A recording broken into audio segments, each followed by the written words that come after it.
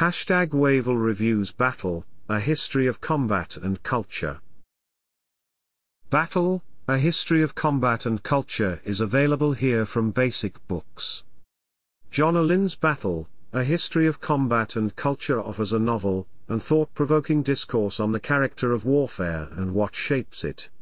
From the outset, Lynn challenges head-on some of the most central orthodoxies offered by peers, such as John Keegan. Lynn seeks to consider much more than just the established military thinkers, by considering evolving cultural forces that he sees as significant and formative. Through this extensive and deeply intellectual work, Lynn offers an ambitious and often persuasive range of arguments as to the essential truths behind the nature and character of warfare. As Lynn puts it himself in the book's preface, the book is not so much a work about the why of war, but the how of war '1. Lynn seeks to convince us that armies fight as a reflection of their respective cultures. That battles therefore can be shaped as much by a culture and its concept of conflict, as by the traits that might be assumed from a universal concept of the nature of war and its protagonists. Tellingly, in his initial preface, Lynn rejects the idea of the universal soldier, and this is an important initial reference point.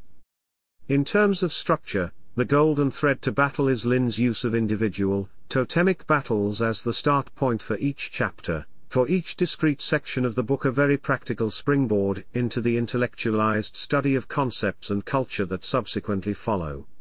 To provide balance across time and space, Lynn draws on the examples of battles through history and across the continents, starting with the Battle of Delium in 424 BC, part of the wider Peloponnesian War, through accounts and analysis of the Battle of Crécy in 1346, later Napoleon's victory at Austerlitz in 1805, and to Lynn's final analysis, the Arab-Israeli October War of 1973 and the Egyptian operation to cross the Suez Canal into Israeli-occupied Sinai. Lynn masters the technical complexity of each individual battle through his detailed and deeply researched accounts of weaponry, tactics and their application on the battlefield, all set in the historical and political context of each conflict. He then shifts adroitly to a wider and more fundamental analysis of the conceptual and cultural factors which each of those battles and their backstories reveal. As the reader progresses through Battle, the consistency and logic of Lynn's methodology aids comprehension of what is ultimately a very involved and unique study into why wars are fought the way they are. Moving from structure and style to his thesis and its related themes, Lynn proposes from the very outset that we should question the concept of the universal soldier. The idea that through the ages, battle and conflict spawn warriors and ways of war which share an essential commonality. Lynn is less concerned with the universal and wishes to focus on what he terms the flotsam and jetsam of daily existence '2, the conflation of civil cultures, influenced as they are by religious, social and political values and thinking. Here is the major divergence in Lynn's study to that of Keegan's Face of Battle, 1976, or A History of Warfare, 1993, similarly Hanson's Western Way of War, 1989, or Carnage and Culture, 2001. Lynn's thesis leaves the door open for the anti-stereotype, and in this respect, Battle has an immediate appeal as a novel and thought-provoking work. Battle offers a convincing and deliberately timeless argument that societies and their inherent cultural forces can shape a discourse and an approach to warfare, which can defy stereotypes by providing commonality as well as contrast, across time and space. In that sense, Battle provides an important counter-reference to the works of Keegan and Hanson, which Lynn quite deliberately and demonstrably sets out to challenge. The chronological structure to the work offers utility to any student seeking out useful references from key military milestones in military history.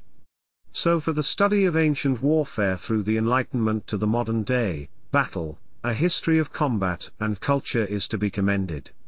And yet, Lynn both surprises and disappoints in his choice of milestones. His omission of any accounts of German and Soviet operational art in World War II, so central to latter-day Western doctrine, raises the suspicion that the highly decentralized and mission-centric tactical approach within armies fighting for highly centralized regimes is inconvenient to his thesis that it is societies and their cultures which shape approaches to warfare. He ignores the important debate as to the importance of technology and its role in network-centric warfare in the late 20th and early 21st centuries, often characterized by the term revolution in military affairs.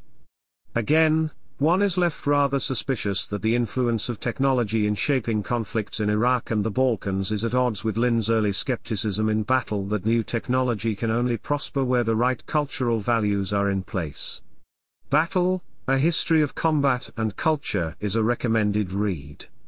On balance, however, the book can be justifiably viewed as an ambitious, novel and important work, but one that should be used alongside a wider body of work, by others, which might cover the obvious omissions in Lynn's historiography.